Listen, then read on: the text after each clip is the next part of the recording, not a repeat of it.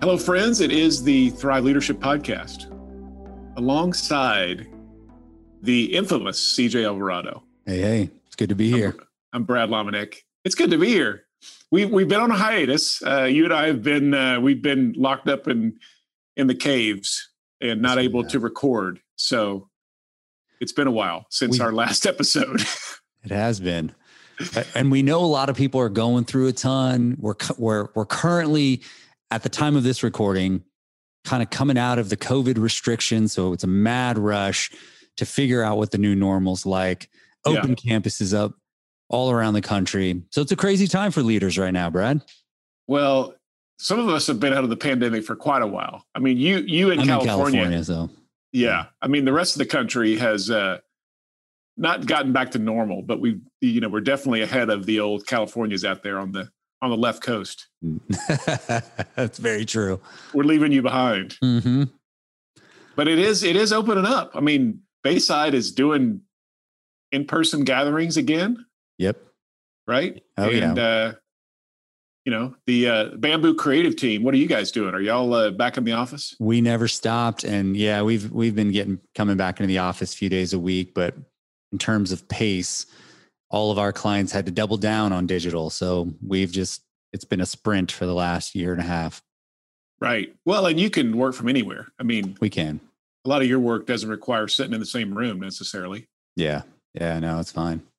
I've been reading. Have you been reading a lot of these articles about, remote work and hybrid work and flexible and phygital and, I think a lot of leaders are wrestling and navigating this question of, are we all going back to the office again? I just saw one today from Business Insider about Apple. And, Tim Cook was pretty clear. Hey, we're going to come back 3 days a week. That's sort of their new standard.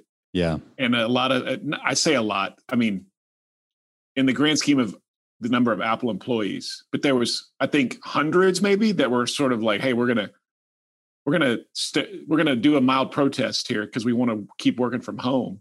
And this is a new reality. I mean, the employee is demanding the employer a whole new set of circumstances for where they want to work because everybody can now prove that, listen, I can stay home and get a lot more done. And I'm actually more productive. I'm happier. So it's a whole new world, man. It's the wild, wild west in terms of trying to figure this stuff out. Oh, we could do a whole podcast on this. The employer-employee compact has changed, right? The whole industrial aged kind of complex, that thing is changing, man. And now, people can work from wherever. They're doing it already. A lot of talent is going, we're going to move where we want to move and work from there. And if it's not with Google, Facebook over here will let me do it. So it's a very interesting time in just like organizational leadership, man. Yeah. The words I keep hearing is flexibility and choice. Yep. Flexibility and choice. I want to have a flexible work schedule, and also just the choice of being able to navigate and create my own experience. And not that I just am going to choose to be lazy. The thing that's so important nowadays, I think, is whoever you hire, you better make sure they have self-discipline. You better make sure they can actually get stuff done on their own.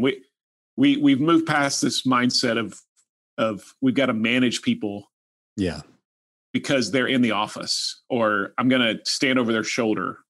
That's still from like the Industrial Revolution back in 100 years ago when Ford was, creating assembly lines, and everybody's I got 1,000 screws I got to put in place in this car. Yeah. On the assembly line in this hour. Yeah. So we're not cogs, in a manufacturing line doing the same task every hour of the day. We're doing a lot of knowledge work. I mean, you're doing a lot of knowledge. Most of our work is knowledge work, right? So that kind of work, it's not like you're doing the same exact thing all the time. So yeah, we should update some of those, some of the thinking around it. Yeah. Well, and listen, leader, manager, CEO, boss, you think, again, a lot of us and I have these tendencies. Oh, I think that everybody needs to be in the office so we can build culture. Well, listen, that cheesy, that cheesy motivational staff meeting you just had. I'm happy to sit in my house and be on Zoom and listen to you rant or listen to your motivational speech. And then you walk out and feel like, oh, we just built culture. No, you didn't. We can, so we have to think about the employee, the staff person who is navigating all these different things in their life. And they're saying, hey, I like being a part of this team, but please let me decide when and how I can best get the work done that I'm being asked to do. Oh yeah. So that's anyway, it. There's so much still to get figured out on this, but it's very interesting the way we're going to navigate it. Yeah, I know. I think it'll be a good hybrid, of both worlds. Just like you said, the phygital thing. We're shopping at Amazon and going to Target, right? The local Target. Yeah. I think it'll be something similar. Yeah. Yeah. Nobody said, listen, Amazon's only gonna be available 3 days a week, and Target's only going to be open 3 days a week, and the rest of the time you're going to have to go online to shop at Target or right. like that doesn't make any sense. No. So we've created a whole new lifestyle, and the workplace is going to have to follow suit. Yeah, and there are some industries specifically. So like the creative industry, and I'll wrap at least my rant with this. Like the creative industries are moving toward creator economies, right? Like, so these guys are moving to farmhouses wherever they want, and they're working with the best of the best from where they want to work. It's going to be really difficult to try to fight against a macro trend that's happening around the world. Some of the best talent from Apple, Adobe, Google, like wherever it is, they're doing things from where they want to do it. The work's better. I mean, these guys are enjoying their lives more. The work's, just as good and competitive. So it's going to be really difficult if you're looking for the best creative talent to have them fly into Turlock, California and work for you for $50,000 a year when they can work from wherever they want, doing a number of projects for maybe 80 to 100, right? Yeah, exactly. Yeah, they're on the farm in Wyoming. Yeah. And all they need is a good Wi-Fi connection, and here we go. Yes, sir. Right? Yes, sir. And you're right. Like they're not like that ship has sailed in terms of trying to get them to move to this place where your office is. Yep. That they're going to now live because they're going to work from there. I mean, yep. we have seen the other side of this story, and it's way better living in, the remote ranch out in the middle of the national forest in Wyoming. Oh yeah. Well, wherever that is. You're seeing everything from Instagram to Spotify to a bunch of new startups that have collected billions of dollars in investment are creating new tools and services for this to happen, right? Like they're going to make it easier for creators to do the books and finances and all this other stuff. So all of the industry is providing tools and resources for this to actually take root. So it's going to be really difficult for us to fight against that trend. Yeah. Well, interesting conversation. And I don't know if we gave anybody any answers, but the trend is there. The trend we're is giving there. them signals. We're hinting at the signals, and that's valuable. That's exactly right. Well, listen, you're going to love this conversation on this episode from our good friend Andrew McCourt, roving reporter Andrew McCourt, on behalf of Thrive, out there drumming up the stories. He sat down with Michael Jr. and everybody when we all think of Michael Jr., we start smiling because he makes us laugh, right? Michael's hilarious. Yeah, but there's so much more to Michael Jr. He's an actor. He's an author. He's got all kinds of stuff cooking up. Yeah, he's a podcaster. He's got a great podcast. So yeah, he he sat down with Andrew McCourt recently, and he's been at Thrive several times. And like I said, he's got a lot of other things going besides his comedy. So let's listen in on their conversation, and then we'll come back after that and have a few more thoughts before we wrap up. So here you go. Andrew McCourt sitting down with Michael Jr. Hey, everybody. Thank you so much for joining me in a conversation with Michael Jr. Yes. Great to see you, Michael. Now, I got to say this here. Michael is many things, okay?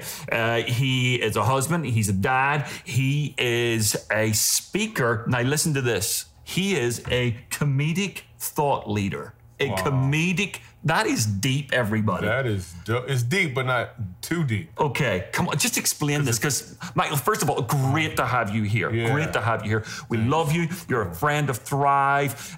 You're a voice in America on so many different levels. So just unpack that just for a second, this comedic thought leader, because it sounds so intriguing. So, are we going to do it with the accent the whole time? I stay in character the whole time. Oh, okay. Yeah, I'm like Daniel Day-Lewis. I just like practice the whole thing and I just stay in. Okay, cool. Because before you were just sound like you was from Alabama before the cameras came on.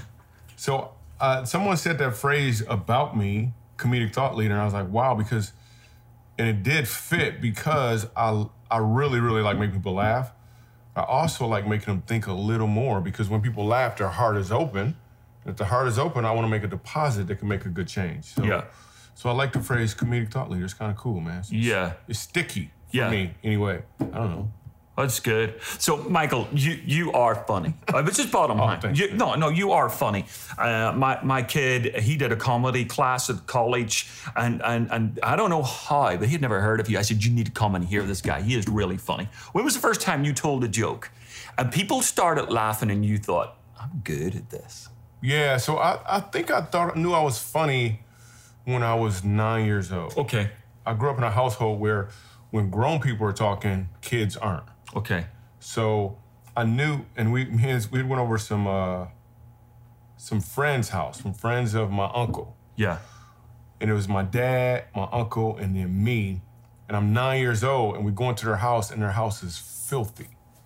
I'm talking about filthy. And we grew up in Michigan. Okay. So we went over there in the wintertime, and their house is, there's clothes all over. They got 4 bathrooms, or 3 of the toilets don't even work, but they were You were wearing masks before anybody else. That's what I'm saying. Yeah. It was really bad, and they had roaches and all of this stuff, man. And I'm 9 years old, and I can't say anything, but I'm feeling it. So then we get back in the car, I said to my dad, I had a thought. I was like, if I say this, I wonder if they'll laugh, but I had to put it in the form of a question. I said, and we're in Michigan and it's January. And I said, hey, Dad, I didn't know you could have flies in January. And him and my uncle cracked up laughing because flies not supposed to exist in January. It's too cold. So at that moment, I was thinking, man, you know what? This is interesting. And then I would have thoughts about things that could be funny, but I would always be strategic. Even in class, I was never the class clown.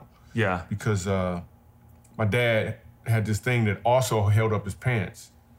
So I didn't want to have to deal with that. So I would only say things in class that was funny enough to make the teacher laugh. Because a laughing teacher doesn't send you to the principal's office. Yeah. So yeah. That's good. So laughing, let's talk about the theology of humor. Okay. Let's think, because I do think Jesus probably was incredible fun to be around. Absolutely. I'm not sure if he had a routine, but I'm sure he was like, for me, Michael, when I watch you doing, let's just call it your thing. When I see you being a comedic thought leader, okay, listen to me. It's like that guy is doing what God made him to do. It's like a gift. Humor's like a gift. It is, man. I get a sense of, I just get it in a significant way. And I wasn't necessarily, a lot of it is just natural, but there is a lot of work that has to go into it as well.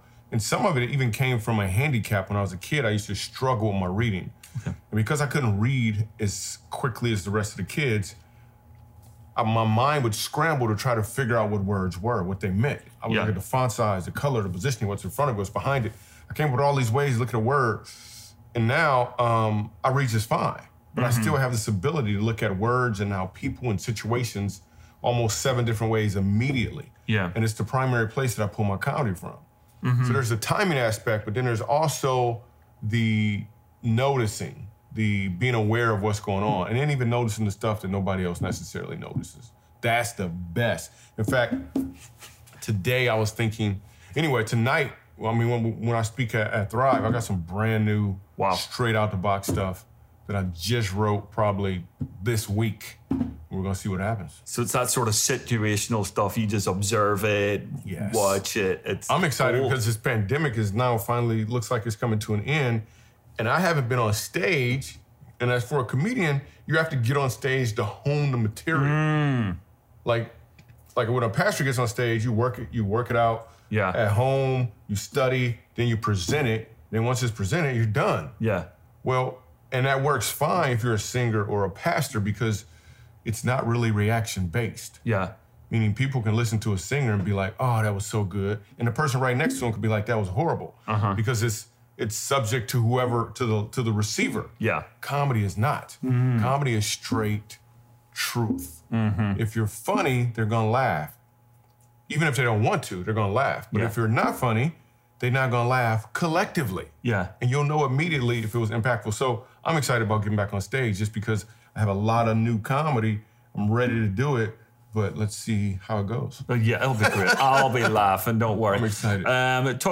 So are you funny all the time? Come on, let's just be, you wake up in the morning, just cracking jokes, just disciplining my kids at the same time cracking jokes. No, not at all. I'm actually really quite reserved. Okay. Now, I'm always doing the math on what's funny. I'm constantly seeing the funny. But what I'll do is I'll just pull out my phone, I'll open up Trello, and I'll make a note in there. Wow. And not even do anything with the note until it's time to sit down and do something with the notes. Then at that point, so I actually have a scheduled time where I'll do that, I'll develop it, and then, but at the same time, what people don't understand is all comedy is doing, this is literally what it's doing. Comedy is A, B, 3. That's really what comedy is.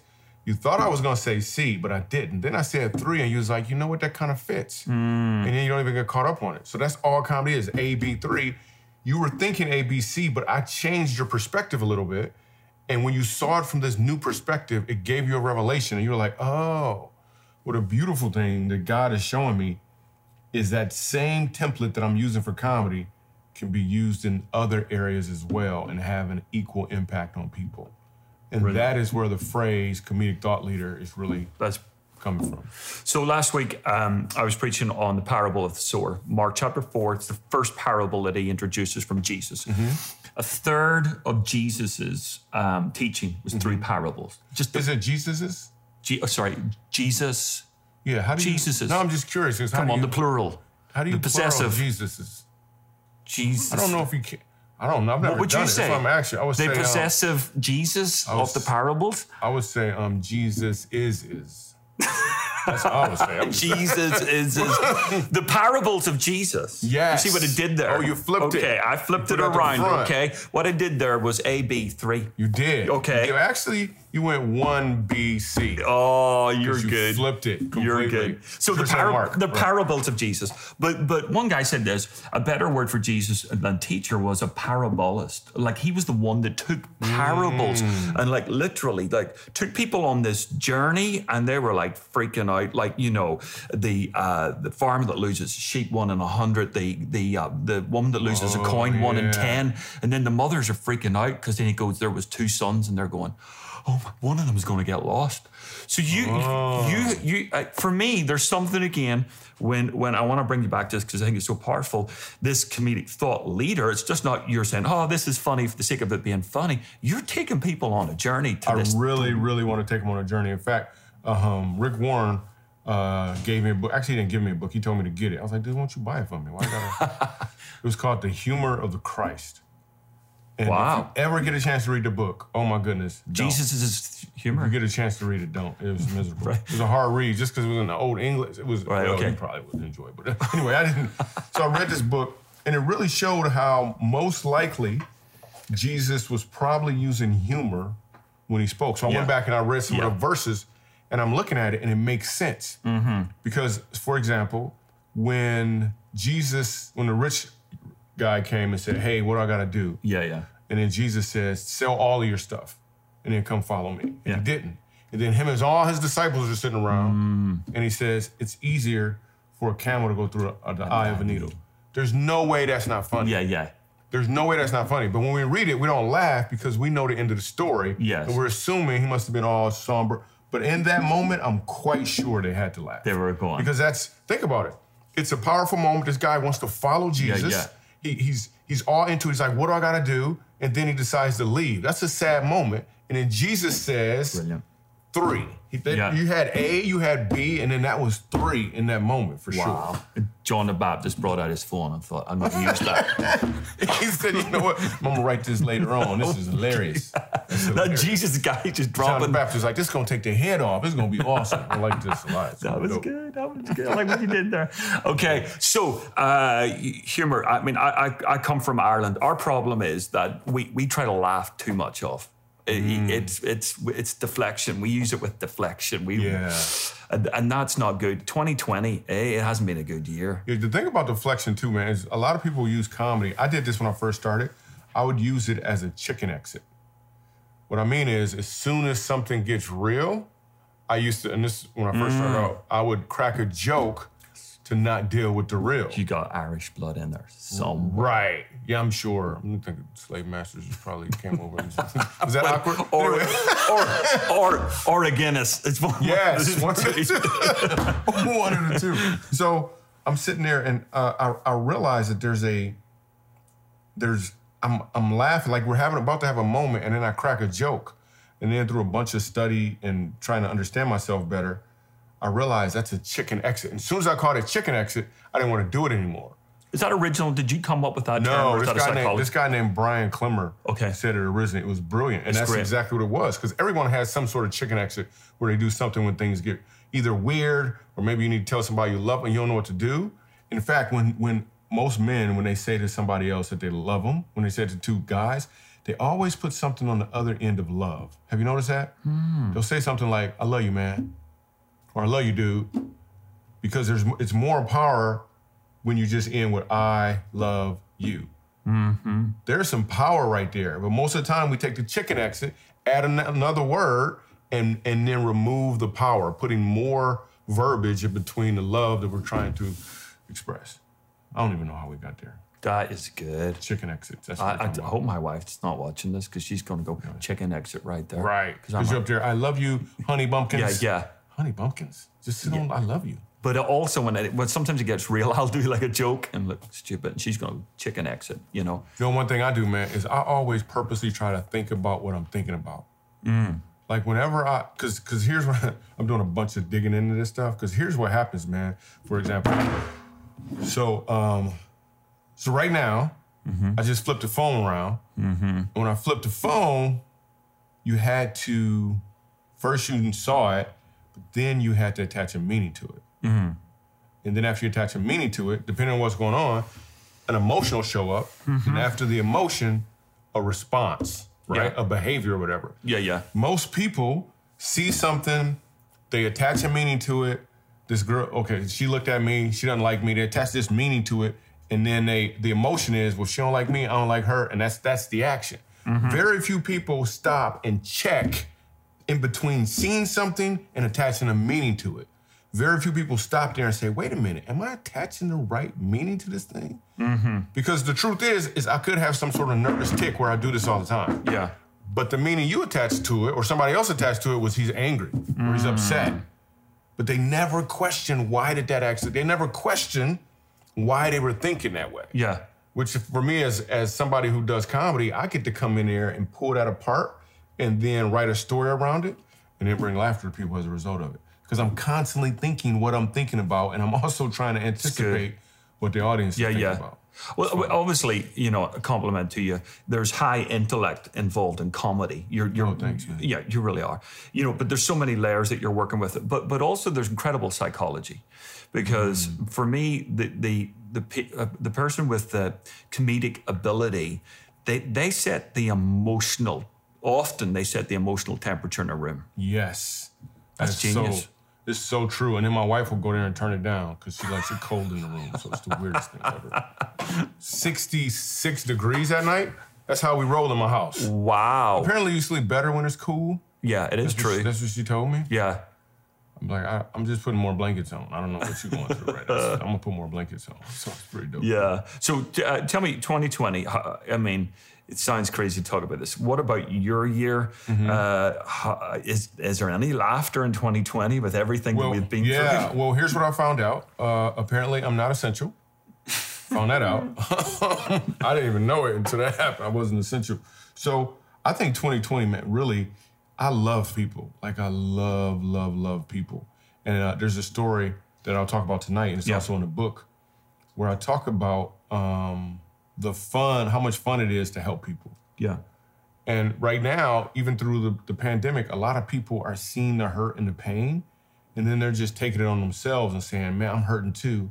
Then they're perpetuating all the hurt and the pain. Not that it's not real, but instead, if you could look at it and recognize, wow, this is a great opportunity to help even more people. Mm-hmm. Meaning it's a phenomenal opportunity to help people. Yeah. Like it's easier now. Before, you'd have to really kind of dig in to see if somebody was hurting. But you can tell, like most people are hurting. Yeah. So now it's a matter of being sensitive and saying, okay, how can I give to somebody else? Mm-hmm. What's the thing that I can do? Even if it's like a drive-by prayer or a sniper prayer, like you can see the hurt on people all the time. So I was excited about 2020. In fact, being home was the best. Seriously. So we were already preparing, me and my team were already preparing 6 months before the pandemic happened. We were preparing to do digital comedy shows. We came up with this thing called a digital comedy show where it's me in front of a camera and I personalized the comedy show because I get so many requests to come do events. We personalized it and then we edited it together with the same things from the big stage and the people were loving it. Then the pandemic hit and we happened to have this already set. So I got to stay home and be with my family and then just really try to be there for other people who weren't prepared for what was going on. Yeah. What did you learn in this season? I learned that there's a bunch of different ways to bring joy and happiness to people other than just standing on stage. So in the midst of that is when I wrote the book. I started doing more videos.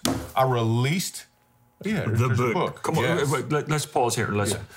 Show us the book, the name, the title, everything. It's called Funny for a Reason. No, I'm sorry, that's my first CD. The book is it's called Funny How Life Works.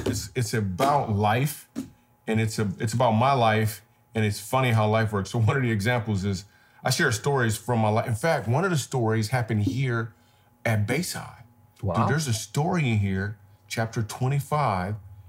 I don't know if you know about this or not, but last time I was here, man, so whenever I do comedy, while people are laughing, I'm listening in between the gaps. And the question I'm asking is, God, what do you want me to give my audience? What do you want me to give to this audience? I used to ask, how can I get laughs? Yeah. But I changed it to what can I give to this audience, which changed everything. So what'll happen is in the middle of some jokes, I'll say something that I feel like I'm supposed to say. And I think when I was here, I said something along the lines of, there's probably some people out there right now who you have to make a real difficult move. And I'm telling you, you have the power. God is with you. You can absolutely do this. Life will be better on the other side of this. You got it. And then I'll jump into another joke.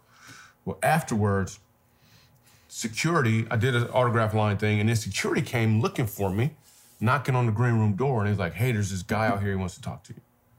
I'm like, who? Oh, okay, but cool. And I walk outside, it's this white dude, it's an Eminem looking dude. He got on like a wife beater, he all tatted up.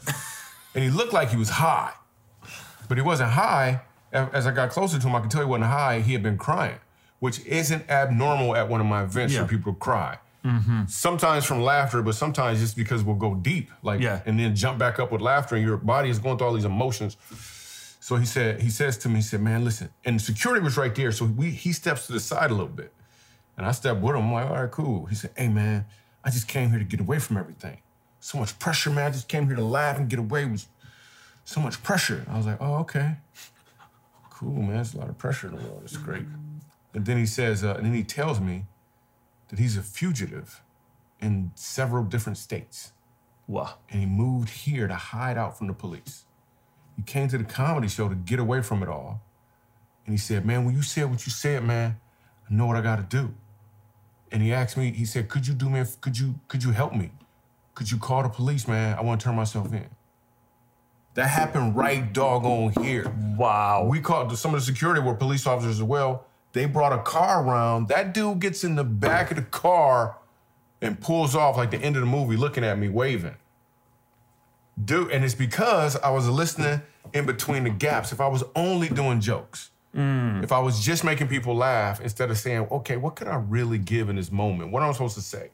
And then listening to God and just saying the thing, that was a powerful moment. But there's probably 24 additional moments like that we wrote in this book, and we add application to it so people can apply it to their own life, man. So I'm super excited. It's great. But yeah, I don't think I ever even told, I don't think I told Ray about that even. I think he was gone when that happened, and I got on a plane. So I'm gonna share that story tonight. I'm gonna share that story on stage. So in case there's any more fugitives. That is crazy. Right? Yeah, there could be a fugitive. I mean, in case you want to admit something right now. If you want. Well, now that you bring this How'd you come to the States all of a sudden? Whatever. Yeah, that border. Anyway, if you're, sort of looking to the camera, well, literally or metaphorically, what would you want to say, like, to Christians at this moment in time? Because, I've been in America 6 years, and last year was like America forgot to take its meds. I mean, it was just a little crazy on so many different fronts. And I'm going, what's going on? What would you want to say to people that have gone more left, more right. Or whatever? You know what I'm saying? That are not the best version of themselves at this moment in time. I would say, so yesterday I did an event for the police in Charlotte, North Carolina. Mm-hmm. And it was several different counties. We did 3 different shows. And I talked to them I asked them, before they put on their uniform, what question are you asking yourself? Because everyone has a question that they're asking subconsciously. And maybe when you put on the uniform, you put the gun on, maybe the question you're asking is, how can I get the bad guys? Mm-hmm. Well, if you ask, how can I get the bad guys, all you're going to do is look for bad guys. Mm-hmm. And the brain wants to answer any question, even if it's not right. So if I said to you, what does a purple tiger look like? Mm-hmm. Your brain just showed you what a purple tiger looks like. So if you ask the question, how can I find the bad guys? You're going to find some bad guy, even if there's not a bad person there. Mm-hmm. Your brain will be like, well, you look kind of bad. Mm-hmm. Like, this is a little bit. And then you'll suddenly, so I said, maybe you should consider asking a different question. And maybe the question should be something like, how can I make my community even better? Mm. So I told him, I challenged him. I said, ask that question 10 times before you put your uniform on. Because when you ask that question, the way to make it better could be to get the bad guys, but you could also probably notice little Malik, who is frustrated because the chain on his bike keeps popping. Mm-hmm. And now you put a toolbox in the back of your squad car. Mm. So then you stop and fix his handlebars and his chain, and you literally just made your community better. So what I would say to everybody watching right now is, what question are you asking in the midst of this? Are you asking, how can I be safe, or what can I do here? Like, if you're asking a question about getting, you're asking the wrong question.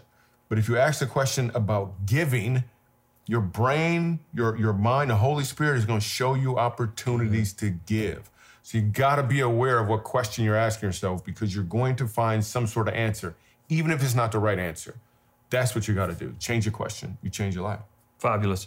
Another question. How have you been this year emotionally? I mean, it's been an emotional year on so many different levels. How have you managed all of that? You know what's weird, man? I feel amazingly great emotionally because, again, I really, really, really, really love serving people. And there's a bunch of people out there to serve. And I'm not just talking about as me getting up on stage and make people laugh.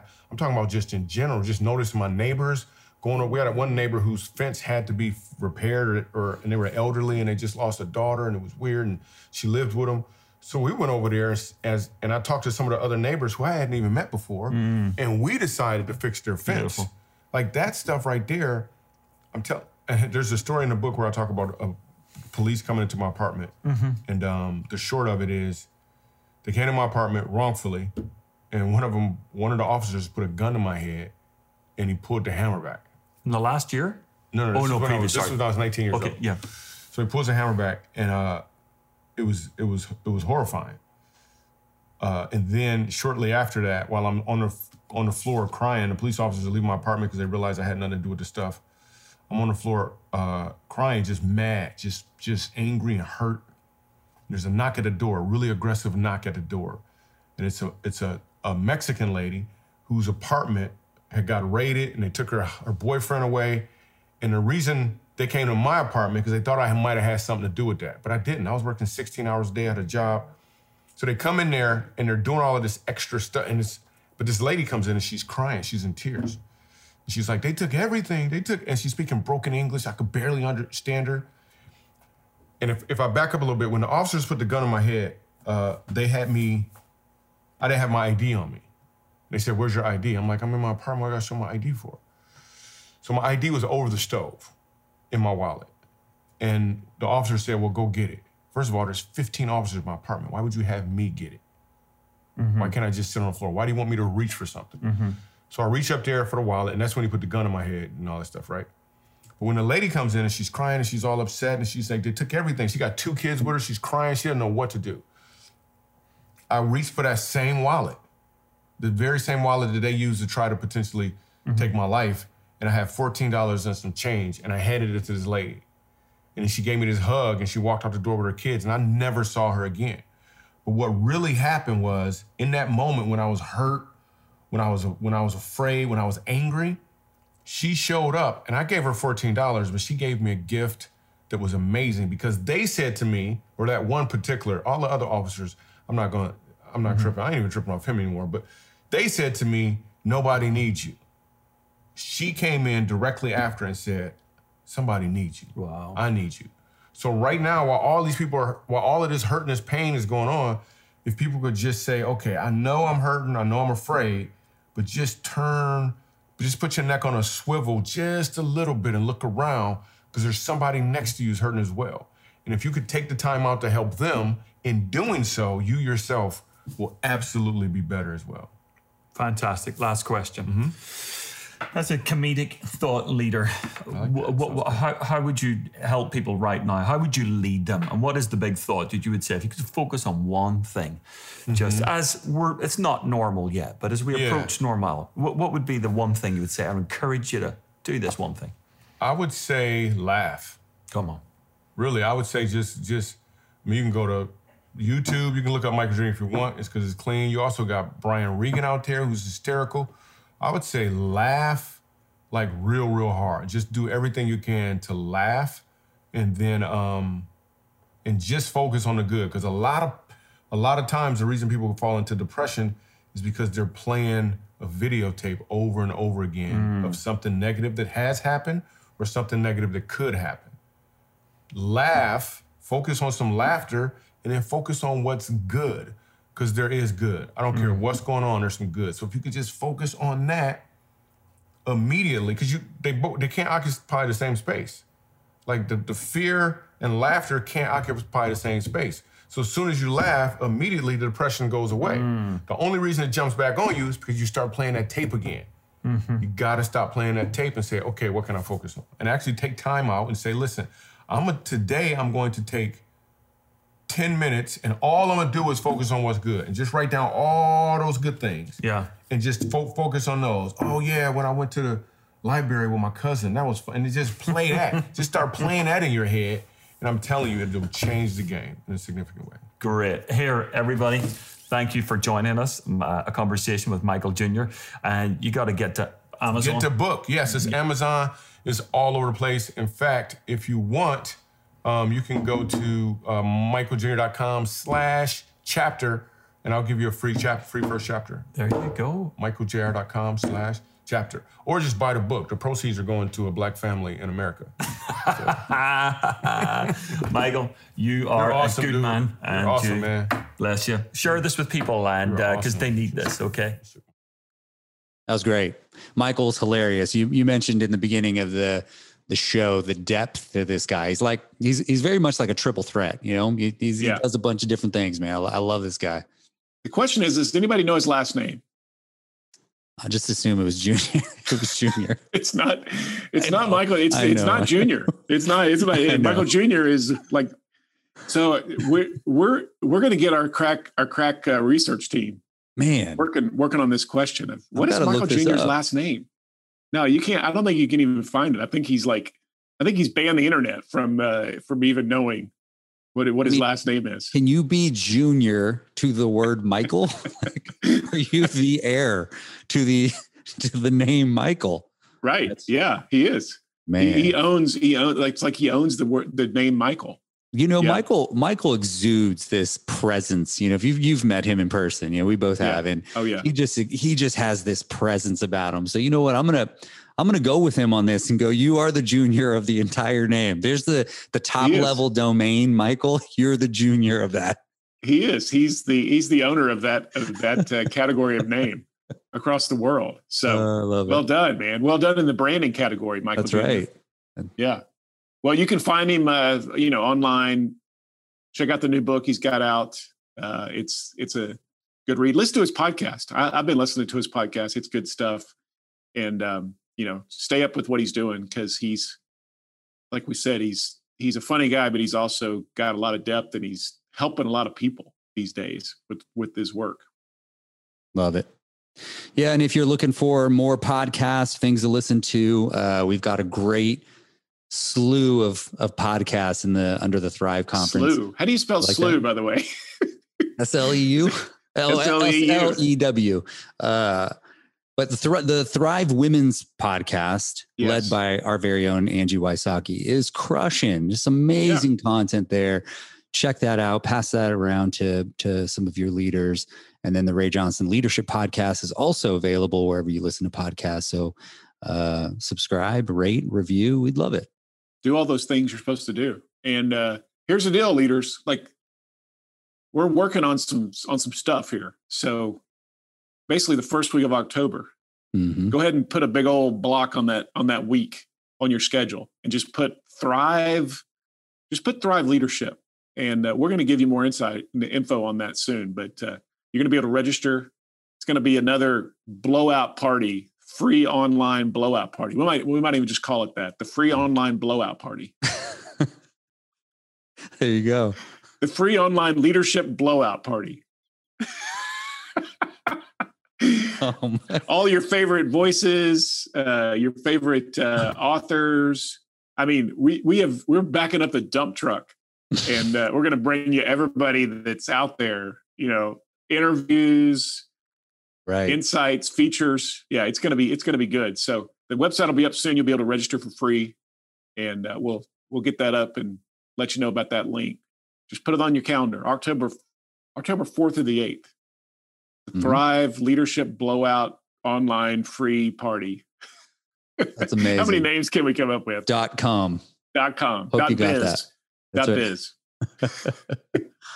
Any other things we need to talk about before we wrap up this episode? No, appreciate everybody tuning in, and we'll see you next time.